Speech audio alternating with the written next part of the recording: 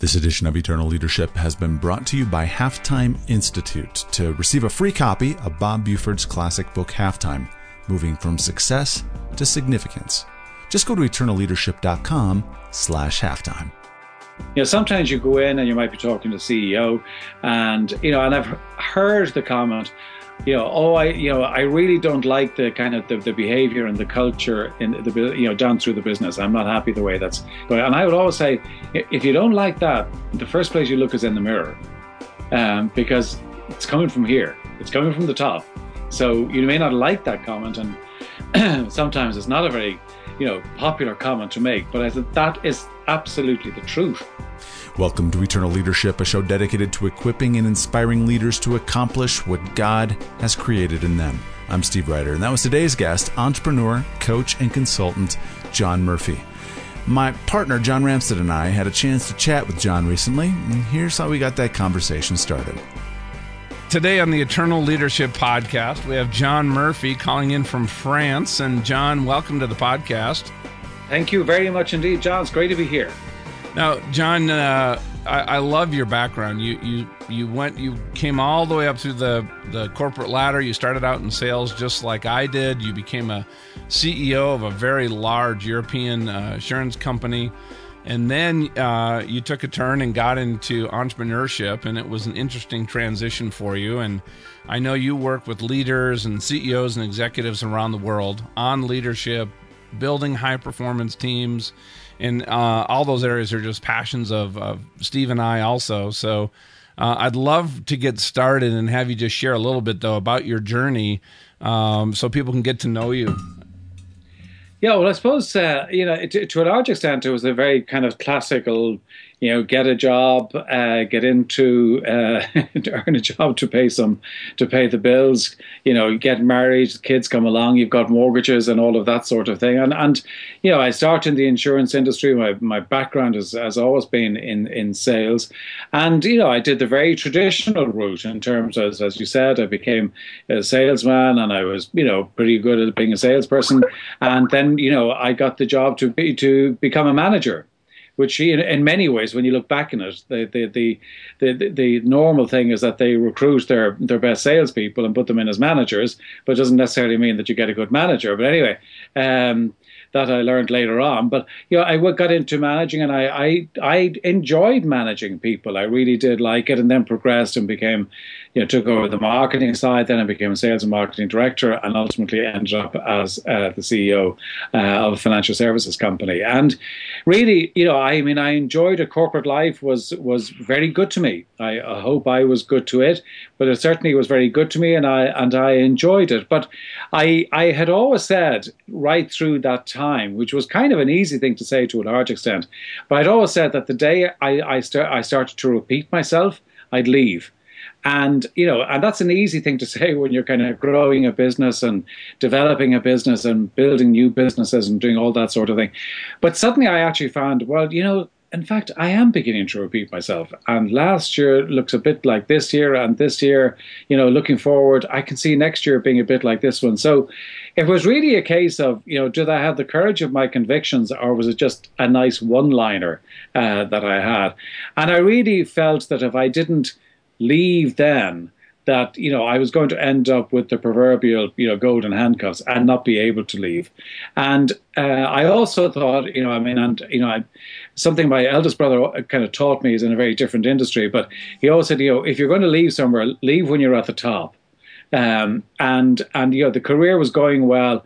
So I made the decision to leave and start my own business. And to be honest, I made the decision to leave before I was clear what I was going to do. But in the process, because I think there were two separate decisions, really.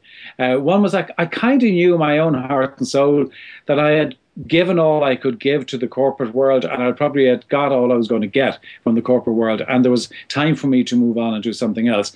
And through a process of kind of figuring out, okay, well, if I made that decision, but what am I going to do next? I really made the decision to kind of say, okay, when I looked at the corporate job that I had and the career that I had, what part of it did I really enjoy doing most? And the bit that I enjoyed doing most was putting a team together and coaching that team both individually and collectively to really be high performers.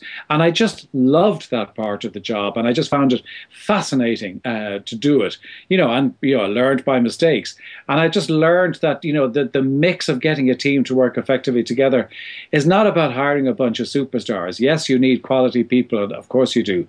But, you've also got to get the blend right and the mix right and the character right and the personalities. Now, not that they're all the same, because that doesn't work either, but you've just got to get the blend of all of those right. And then if you get them walking behind a vision that you create and that they become part of, then you've got a great chance of success. So that was really my journey to kind of leave corporate world and start my own journey. That was going on for 12 years ago now.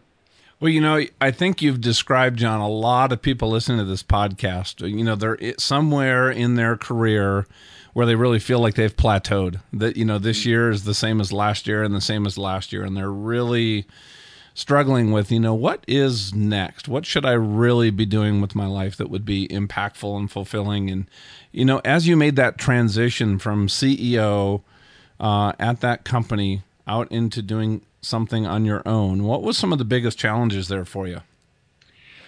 Well, it's a good question. It's an interesting question, because one of the things that I was very conscious of, it was actually a friend of mine said it to me at the time, a very good friend of mine, who in fact was and still is a management consultant. And he said, John, he said, the world needs another consultant like a hole in the head. Right, and to a large extent, that's so true. But he said, there's always room for a good one, and I was very conscious of that, and I didn't want to be another senior executive who's left corporate life and now becomes the consultant. And I thought that I really needed to. There are two things that were really important to me. One was that I was very clear about specifically the area that I was going to work on, because I've been, as you have too, been on the receiving end, where you have people coming in, in the corp, when you're sitting behind the corporate desk, and people are coming in and they're pitching you, and they'd come in and they'd say, oh, I'm good at, sales consultancy and sales management consultancy and process and time management and leadership.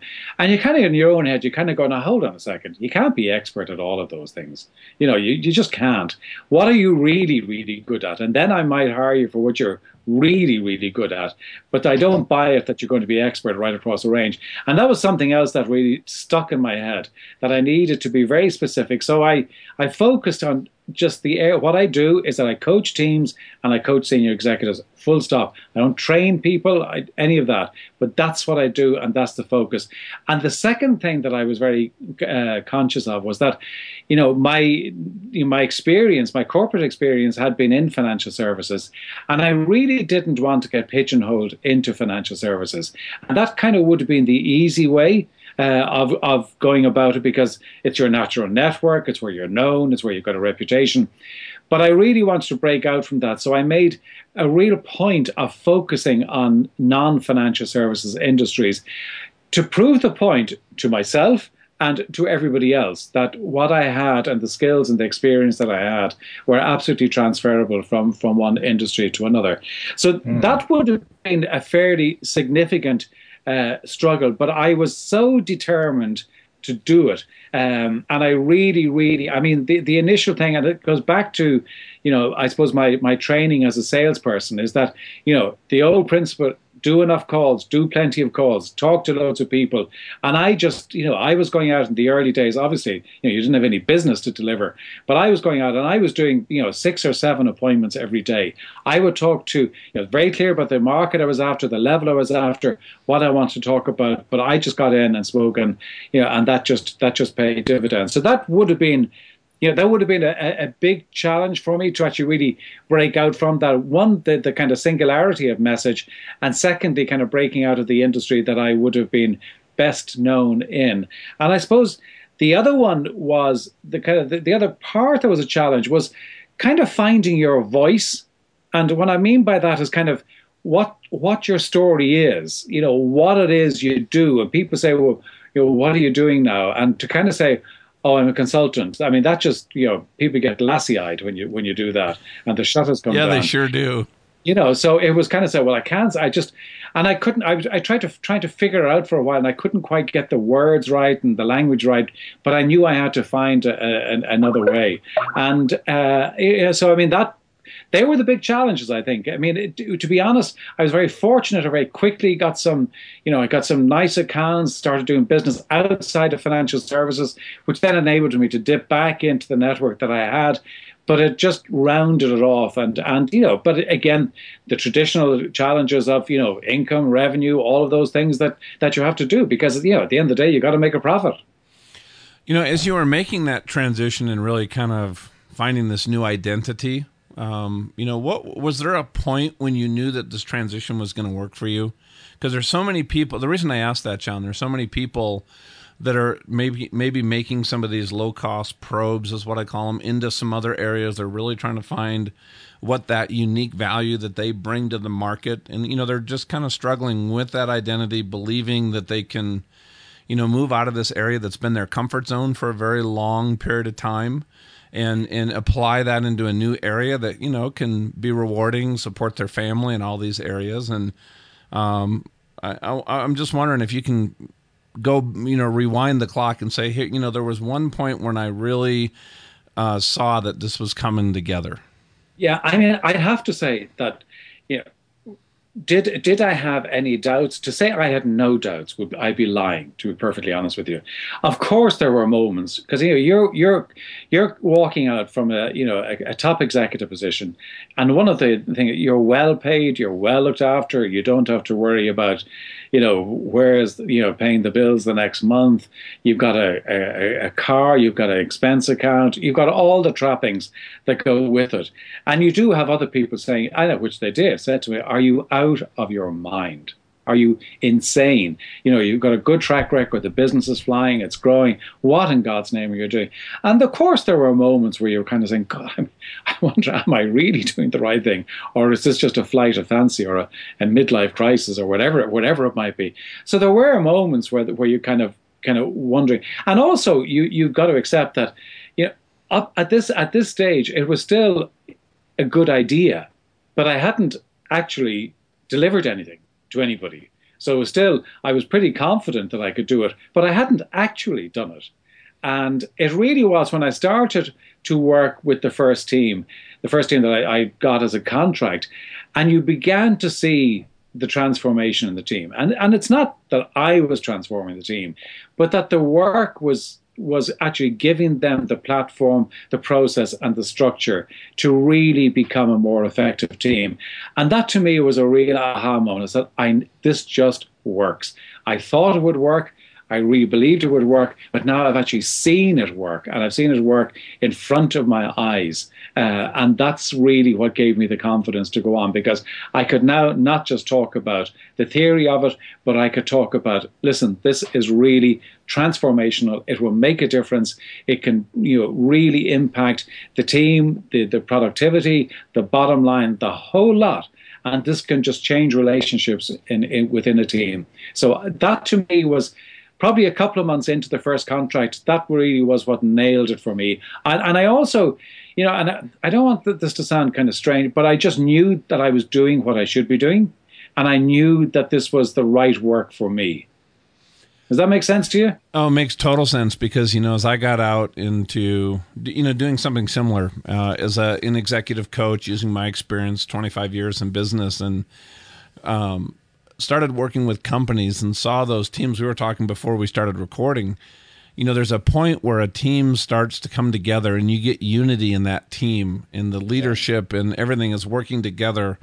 You can always go back. That is the inflection point when everything good starts to happen in that company, any way that you want to measure it, from employee engagement, turnover, profits.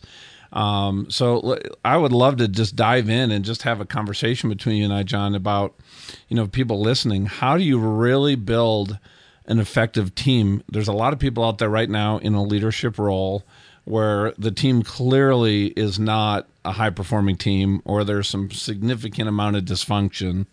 So, where do you start when you walk into a client? Well, the one thing that I'd always say to a client, I mean, and you and I have got plenty of experience with kind of going into companies, and sometimes you go in and you might be talking to the CEO, and and I've heard the comment, I really don't like the kind of the behavior and the culture in the down through the business. I'm not happy the way that's going, and I would always say, if you don't like that, the first place you look is in the mirror, because it's coming from here. It's coming from the top. So you may not like that comment, and sometimes it's not a very, popular comment to make. But I said that is absolutely the truth. You've got to start there. And with any team, the one thing that you've got to do, and this is not consultant speak, but you've got to create the vision of, where is this business going? What do we want this business to look like in 2, 3, 5 years? Whatever the time horizon that you decide. And I'd tend to make it shorter rather than longer, because my experience of doing 10-year plans is that you kind of, did great gung-ho in kind of 1 year, second year, and then it just began to repeat itself a little bit after that, because I think the market and the world changes so much. So, if you want to go, what do I actually want to build? What am I trying to create? What do I want this to look like? And it's not just in terms of, revenue and profit and things like that, but, what do I want it to mean to people? What do I want the customers to say? Where does it add value in their lives, their businesses? What does the staff, what are they going to say? What are the shareholders, stakeholders, all the different stakeholders? And really to have that conversation, because the reason that the vision is so important is not so that you can, put a plaque up in your reception in your building. In fact, I'm quite cynical when I see that. But anyway, that's probably a bit of an exaggeration or a generalization. But I don't think you need to be cynical. I don't think you need to be cynical, because it's interesting. It's so interesting. I just finished doing a 360 on a company I work with, very large company. And, these plaques on their values, their mission, their vision are all over this company as you walk in through the foyer.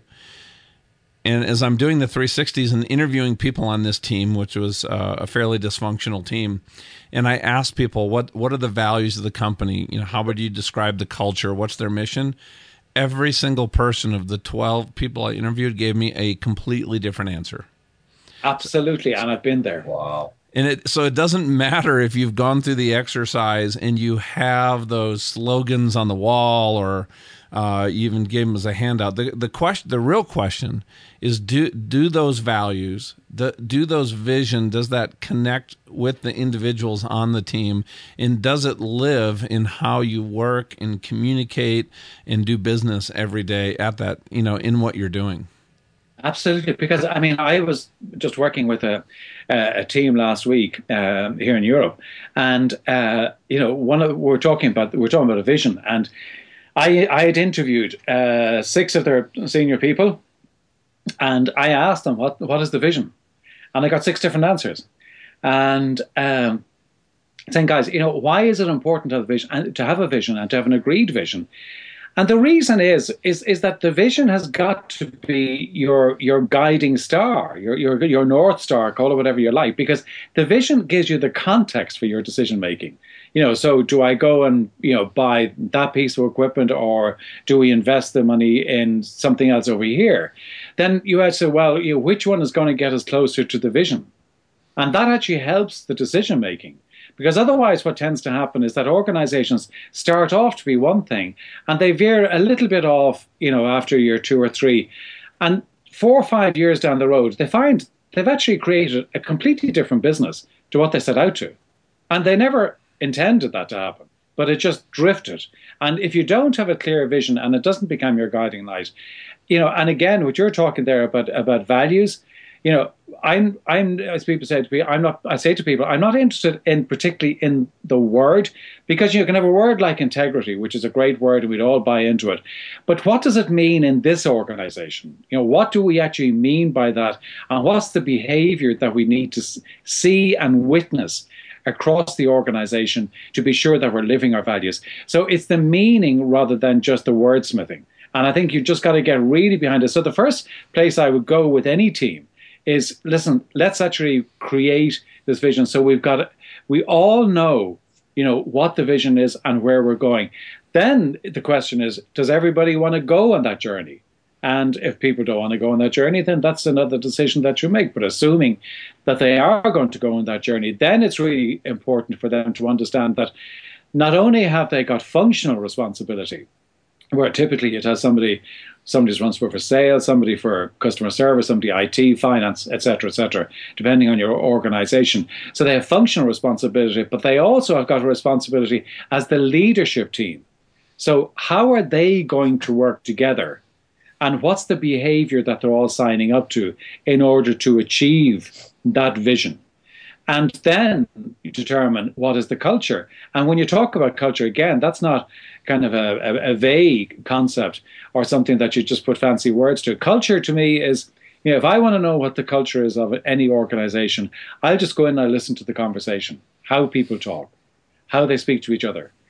Does the real conversation happen at the meeting, or does it happen at the proverbial water cooler? That tells you the culture. I don't care what it says in the manual. That actually is the culture. What's happening there on the ground. So it's actually people understanding that how they behave and their what they're buying into, which is very much on the right side of the brain as opposed to the left side of the brain, that's what actually is going to differentiate them in the marketplace. And then, of course, you've got to get into your plans and strategies and all of that. But if you don't get that part right first, and so many others start, let's do some plans, let's kind of work out what we're going to do and all this sort of stuff, but they don't have a context for it. And that's where you get real dysfunctionality, because then when you only do this kind of operational planning, then the only bit that I'm concerned about is my silo, because that's the way it's built. And that, to me, is where organizations really start to fall down. Relationships get fractured. The politics become, obscene and upsetting, and start to actually really, really become a cancer in the organization. So they're the places that I'd start, John. Well, it's like, I know you and I are both fans of Patrick Lencioni. Yeah. And in his book, The Advantage, he makes a pretty bold statement that organizational health is going to become the most competitive advantage that any company can have. And I couldn't agree with that more. Yeah, and the other one that I love actually from him in the same book, where he talks about organizations that are smart and healthy. And smart being that we're good at the technology, the marketing, the process, and all of that, the finance, and all of that sort of stuff. And the healthy were about culture, about people, about development and growth, personal growth. And I always remember one line that he had, and he said that healthy organizations tend to get smart over the longer term. Smart organizations don't necessarily get healthy. That's true. Getting healthy is intentional. Like getting back to what you said about values, a lot of people have a list of words, but nobody knows how to, let's say integrity, right? How do I, do that every day? Is that really a guiding value to what I do? And I get all my clients to take their top values and actually put that into an action statement, such as, we always do the right thing. Now you have a guidepost. Is this the right thing to do? Or maybe it's, we want to respect and honor our teammates. Well, what does that really look like? Yeah. One of the companies, what they came up with is that we always give feedback with the spirit of lifting each other up. Mm-hmm. And so now, when they're having a conversation, some of these are difficult conversations, but they always want to go in with that humble spirit because they want to make each other better. And so it's very important, though, for the leader not only to know those values and know that vision, but over communicate it. They should be sharing this in every meeting that they're having, and especially I'd love your take on this in Europe, but here in the U.S. right now, millennials are 25% of the workforce. Yeah, they're going to be 75% of the workforce in just the next 10 years.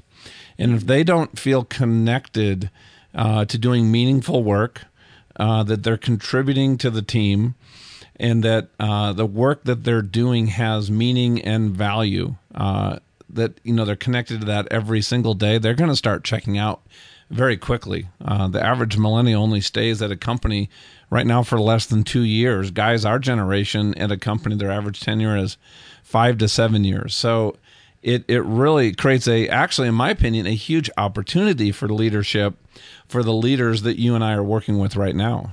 Yeah, and it's a big issue. It's a big issue for organizations where you have that sort of turnover. at kind of a middle and a senior level, and it does break continuity. So and you've got to get the right mix, because it's not that you want to. I mean, the people with the jobs for 40 years doesn't exist any longer, but there has to be some sort of engagement, and we all want to walk behind some cause, and in the absence of kind of being able to buy into a vision that within the organization, you'll buy into something else, which is not part of the organization, and the organization loses out. And it is always interesting when you work with organizations that get that part of it right.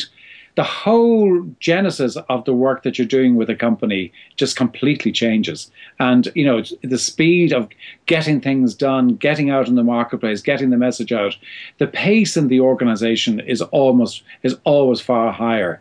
Whereas the organizations that don't have a clear understanding of their values, they're getting each other's way, they don't cooperate as well, they don't communicate as well. And all of those things are getting in the way of getting the job done and building profitable enterprises. Well, let's say somebody out there, they're listening to this, they go and they really work on this. They get some, much more clarity of their vision. They understand their values. They really understand maybe their personal why, the why the business exists. What are some of the next steps then, once I have that in place, to really create these high-performing, healthy teams? Well, I think that when you're looking at teams, you've got to be really clear about the type of people that you want in the team. So when you're going and selecting the team, it's actually looking at a different mix of people, because not to have everybody the same as you, because that's can be a recipe for disaster, because you'll all agree with each other. So there's got to be some kind of contrarian views, different views, mix of skills, mix of talents, mix of outlooks, and just getting that blend together. But at the foundation of it, you do have to build a level of trust. And when I talk about trust, I'm not talking about trust that you won't run away with the money. I'm talking about trust that I can be in that team, and I can put my hand up and say, listen, I'm struggling, or I don't know the answer, or, I need some help, or can somebody give me a dig out, or I'm unsure. And I can make those sort of comments and reaching out for help without feeling, God, I'm going to get stabbed in the back here. This is really going to come back and haunt me. But it is the ability to have that level of trust that everybody is there for each other. And you've really got to work and focus on building the trust amongst the team, so that people can actually cooperate with each other. And if there isn't that trust, then people will stay in their silos and just protect their own patch. After that, it's being really clear about the accountability, and I think people have got to understand that that while we're building the trust and building relationships, that doesn't make it a soft area to work in. There's got to be accountability, and there's got to be an expectation that when I say I will deliver whatever it might be by Friday week, it'll happen, and that I can be relied upon.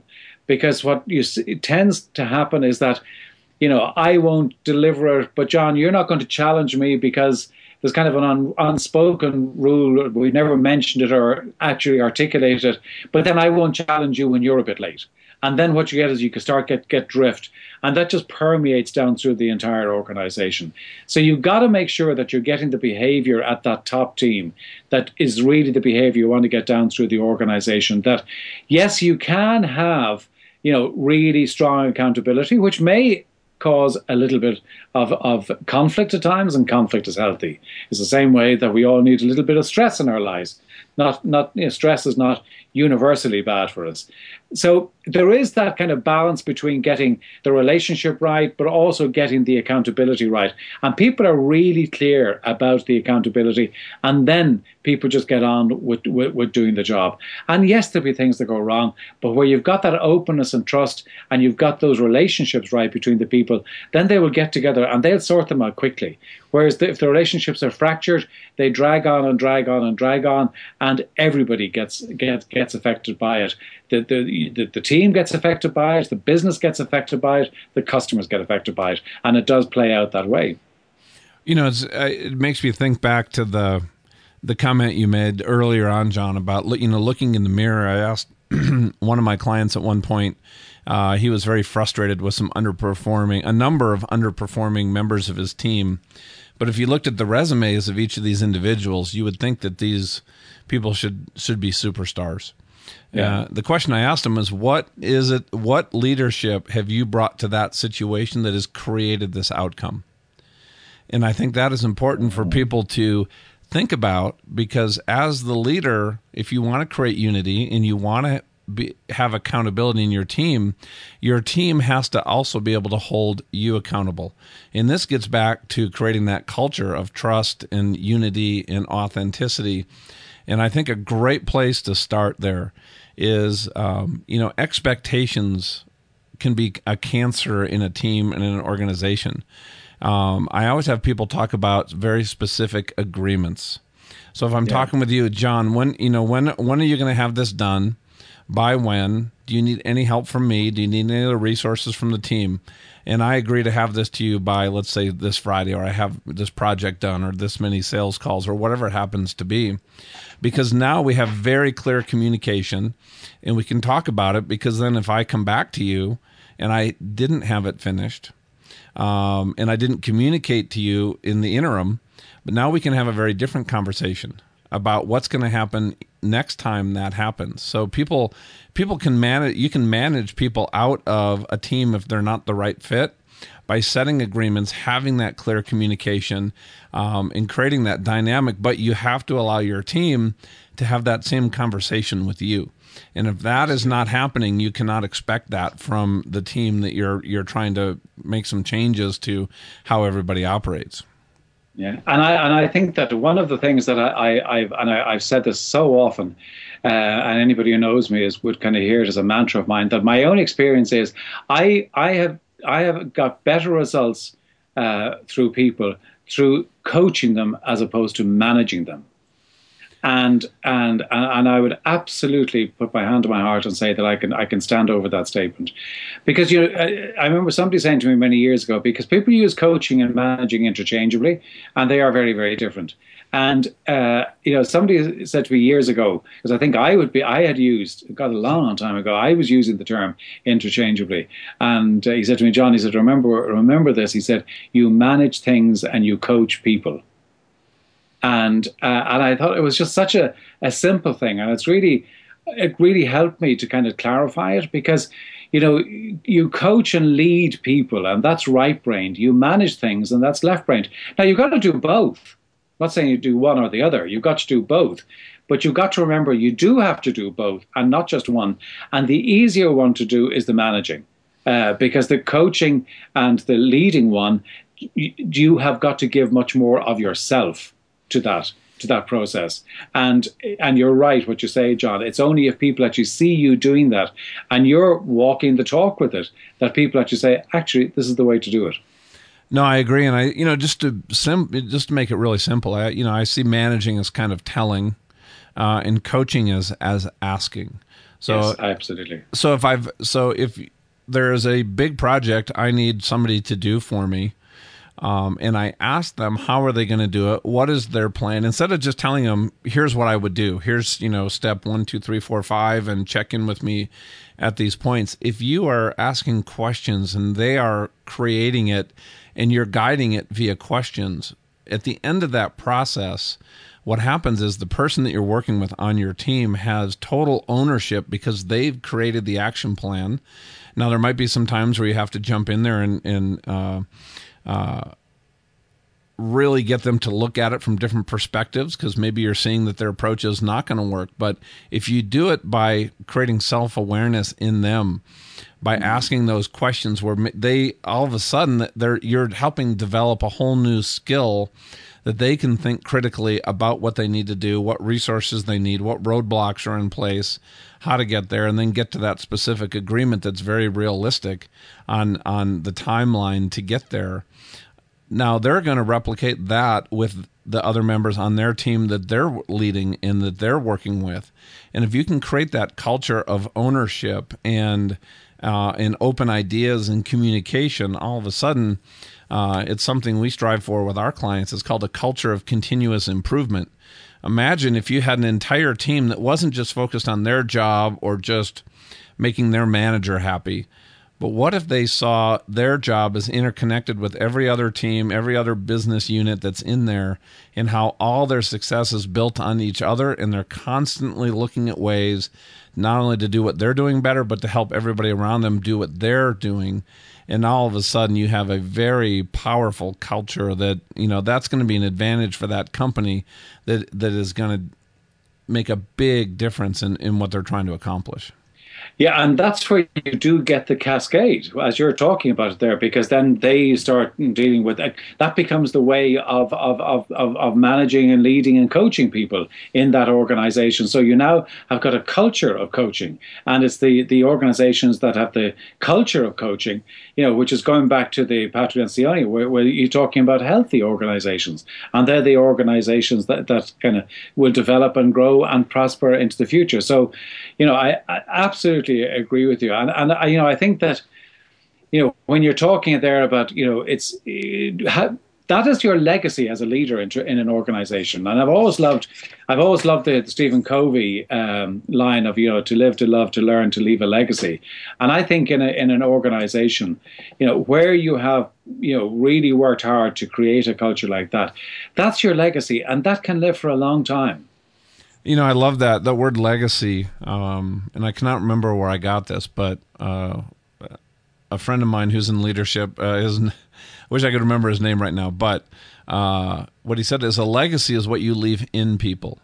Now imagine that as everybody on the team is what you've left in them is how to be a better leader, be a better person, be a better thinker, just be that person that other people around them want to follow. And if you can leave that in people, the loyalty, the unity that you're going to have in your team is going to be extraordinary.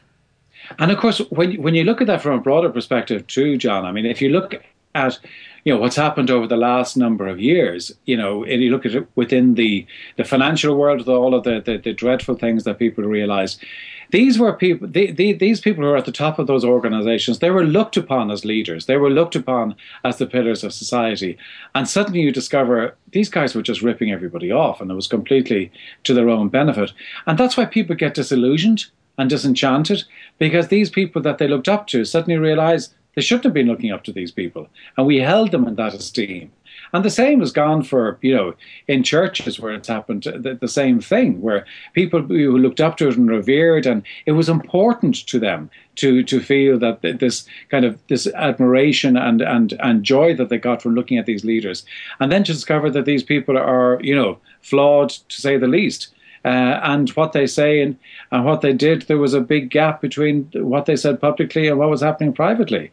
And that's where people get disenchanted. And it's what happens in organizations. If you're saying, your mantra, which is in the reception area, is to be a certain way, but actually the behavior in the organization is completely different, well then, there's no respect.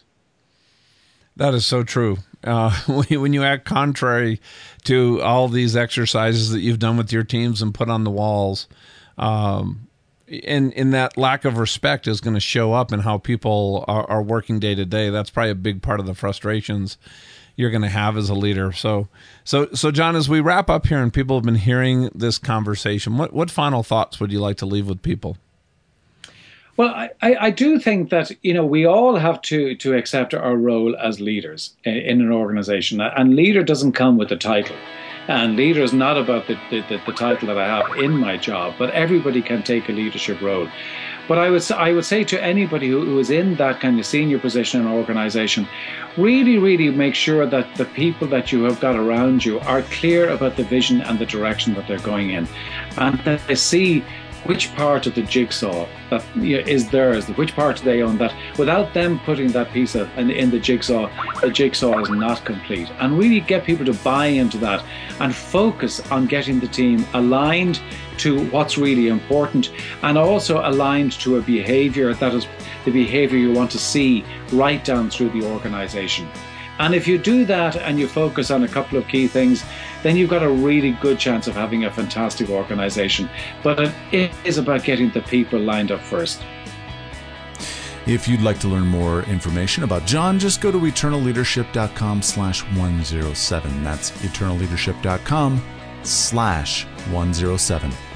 This edition of Eternal Leadership has been brought to you by Halftime Institute. In 1994, Bob Buford penned the book Halftime, Moving from Success to Significance. And in the 22 years since then, more than 750,000 copies have been sold.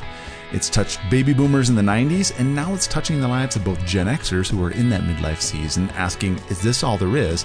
As well as baby boomers who are searching for significance in retirement. To get a free copy of the book, just go to eternalleadership.com/halftime. And after you read the book, if you have any questions, you can have a no obligation 1 hour of halftime coaching. eternalleadership.com/halftime. You can't beat getting a free bestseller. Next time on Eternal Leadership, blogger and author of Great Leaders Ask Questions, Bob Tiede. Staff actually love to answer the question, what do you think? People in general love to answer questions. They feel valued when you ask them, what do you think? And then I began to understand that when you ask a staff member, how do you think this should be done? And they give you an answer, and you say, wow, go for it. They own that answer. They own that plan because it was their idea. For John Ramstead, I'm Steve Ryder, and thank you for listening to Eternal Leadership.